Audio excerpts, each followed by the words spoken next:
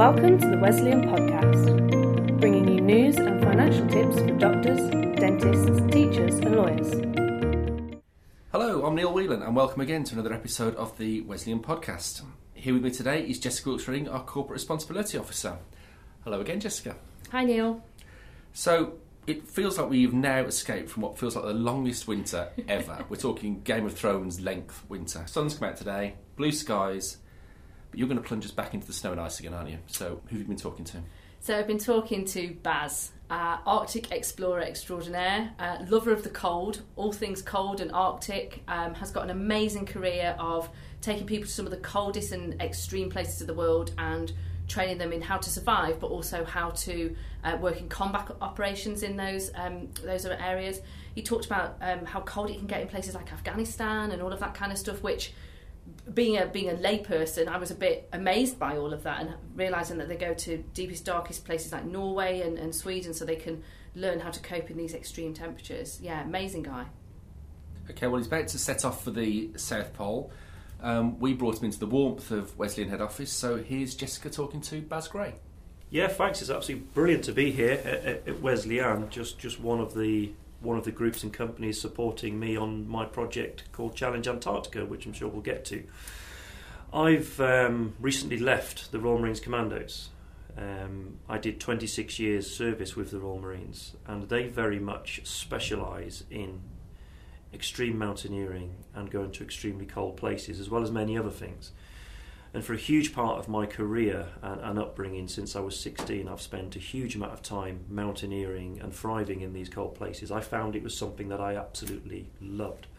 And I've had amazing opportunities throughout that career, not just to do the operational things in Afghanistan, in Iraq, and all those types of things that we've heard over the news in the last sort of 10, 15 years, which really makes you the person you are. But in between all of that, I've had the opportunities to really get out on a global spread and enjoy teaching and taking part in some great mountaineering, extreme cold weather expeditions. And that's something, now that I've left the Royal Marines, I want to continue to do and pursue in my new project called Challenge Antarctica.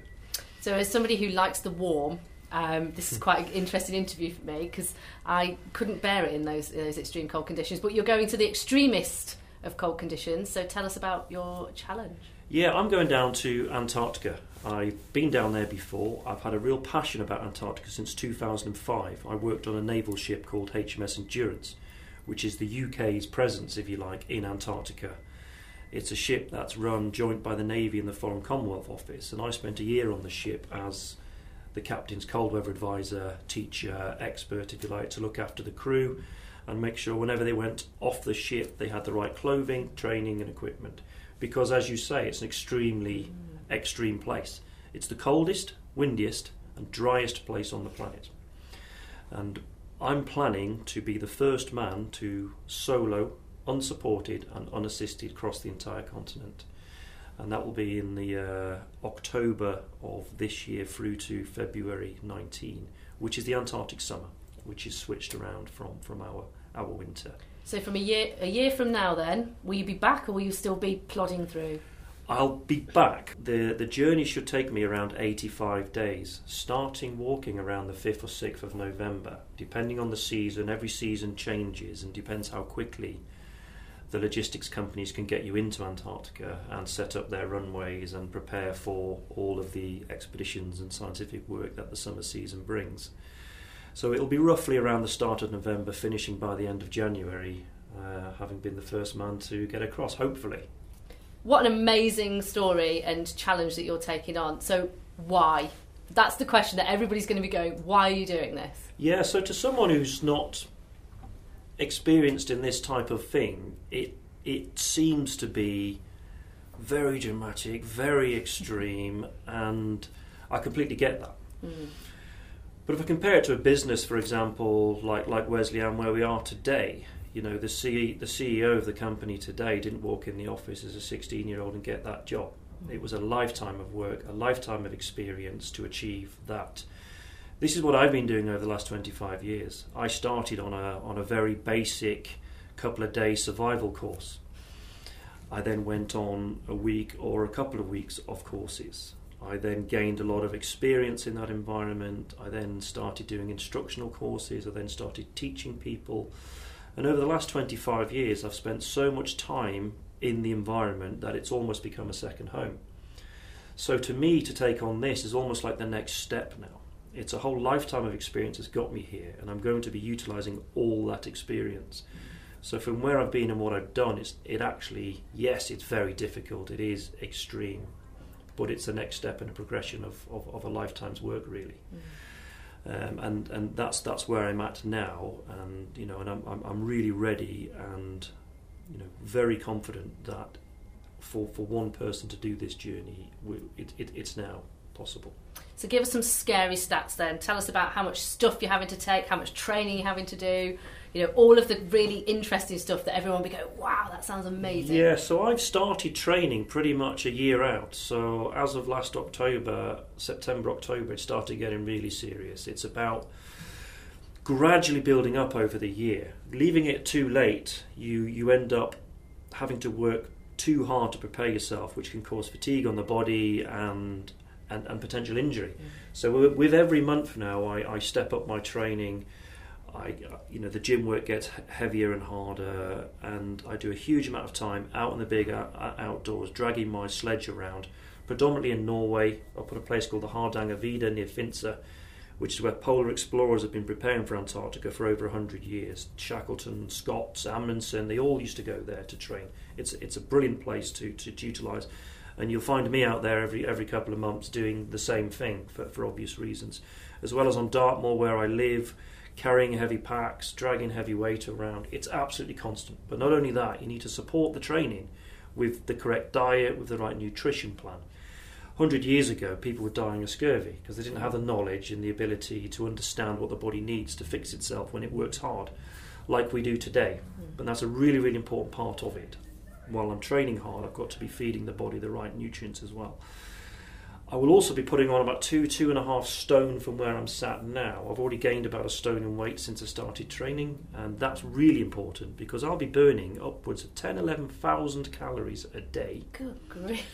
And somehow I've got to put that back in my body. So I'm expecting to lose during my 85-day journey probably somewhere between 4 and 4.5 stone in weight inside those 3 months. And the less weight I can lose, the more I can keep on my body by feeding it the correct nutrition, then the more likely I am to finish it, because it's going to get very difficult towards the end. The journey will be around 1,200 miles. It will be the longest ever solo unsupported unassisted journey in Antarctica if I'm successful. No one, I think I can confidently say, has gone over 1,000 miles before solo without assistance. Guys have done that using kites, which is using the wind to pull them along, but no one just on foot like I will be doing. Yeah, so it's quite an incredible task ahead. And how heavy will the sled be? This is where technology has really helped us, and I think it's quite important to explain this. The reason one man can go this far for so long now is literally because of technology. Everything is getting smaller, lighter, and stronger than it used to be. Solar technology, so you don't have to carry batteries. The efficiency of the cookers, so you don't have to carry as much fuel.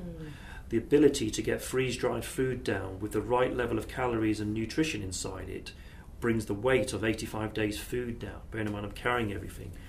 So I'm expecting and hoping I can get my sledge down to 185 kilograms at the start. Now that seems a lot, but with each day that will gradually go down.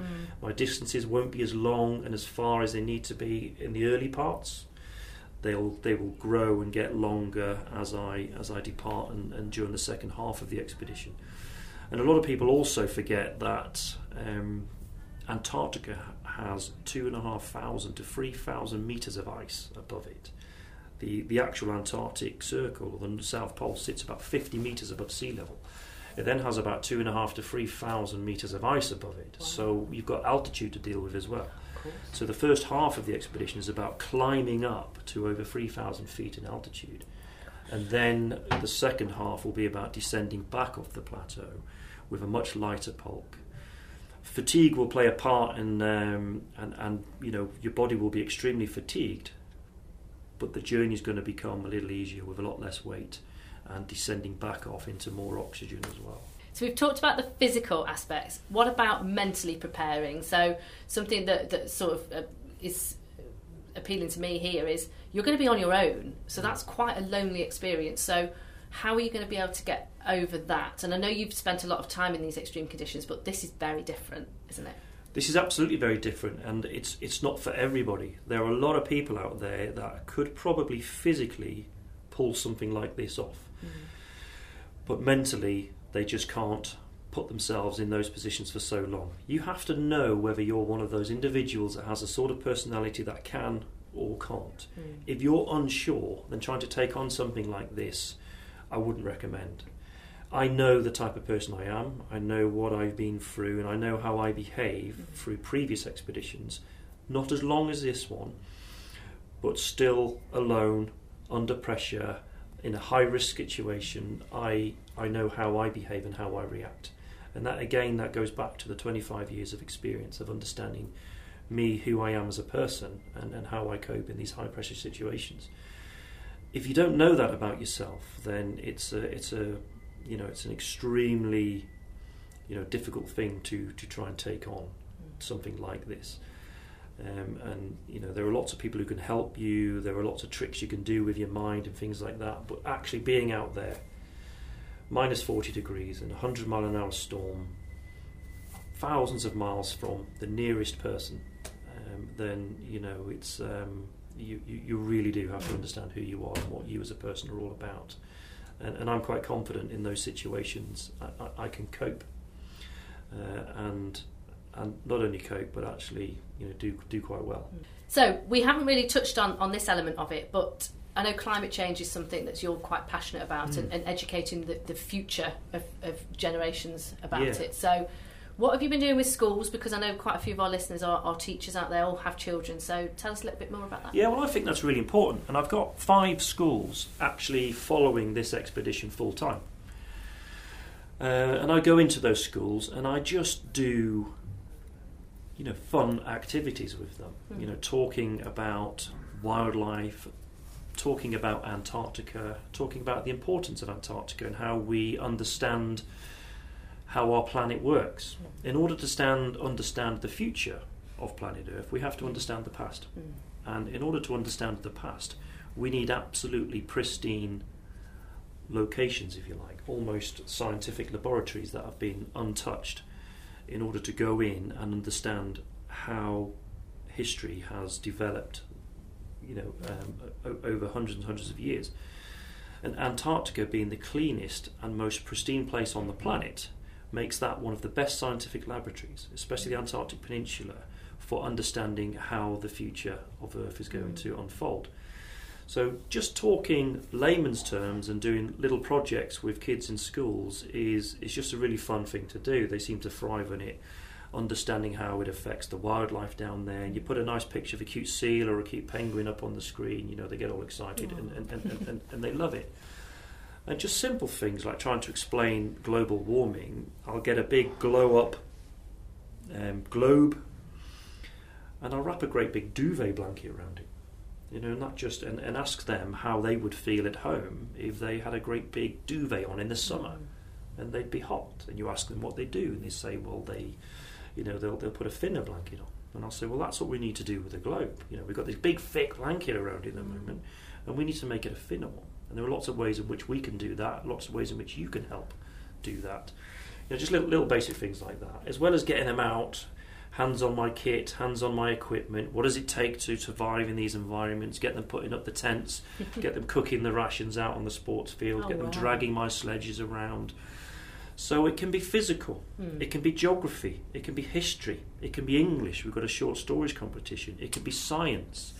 It can be art. We've got a poster competition going with the kids. We've got a postcard competition, which I'll be sending back to all my supporters from Antarctica. But it'll be designed by one of the kids in one of the schools. Oh, I love that. They're all designing their own flag within the schools. So when I go to the South Pole, I can get pictures and send them back with their own flags that one of the children within the school will have designed. And I'm going back to these schools with my ambassador, Alexandra Shackleton, who is the closest living relative to Sir Ernest Shackleton. And she will come to the schools with me and judge these competitions as well. And it's always great to get such a close relative of one of our greatest explorers along as well. So all these things are a great little project. Well, that all sounds amazing, and I know there's some schools that I've worked with out in the Black Country, and there's a couple of others that I know would absolutely relish the opportunity to have you in when you have completed your challenge, because we will talk in positive terms, because I am more than confident that you will do this. You seem to have such an energy and a passion for it, and you seem really excited about the prospect of it, and you know it's following in the footsteps, as you say, of some of our greatest explorers.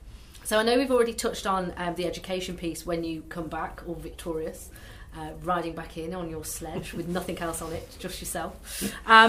But also there's some other support that we're going to be giving you. So as part of our corporate responsibility, we like to be able to support expeditions and you know, people who come to us with a real passion for what they're doing. And obviously with the education piece, that's really quite important for us. So, you know, we're delighted to be able to be supporting you with a small donation to help you on your way. And we'd really like to be able to follow your journey. So tell me and listeners where we can follow you and find out more information, and where people can maybe get involved. Yeah, pre the expedition, social media is good because I'm uploading and blogging every day. So if you look for Challenge Antarctica as a title on Google or any search engine, you'll find the Facebook page, which is just Facebook.com/Challenge Antarctica. I'll be on Twitter regularly, and I'm also on Instagram. So Solo Antarctica on Twitter and Solo Antarctica 1800 on Instagram. And also the website. And the website will be absolutely key for when the expedition actually starts. That will be the best place to follow my activity. So on the homepage of challengeantarctica.com, you will see Track Baz. You can click that, which will take you to an actual tracking website where you can physically follow my movements.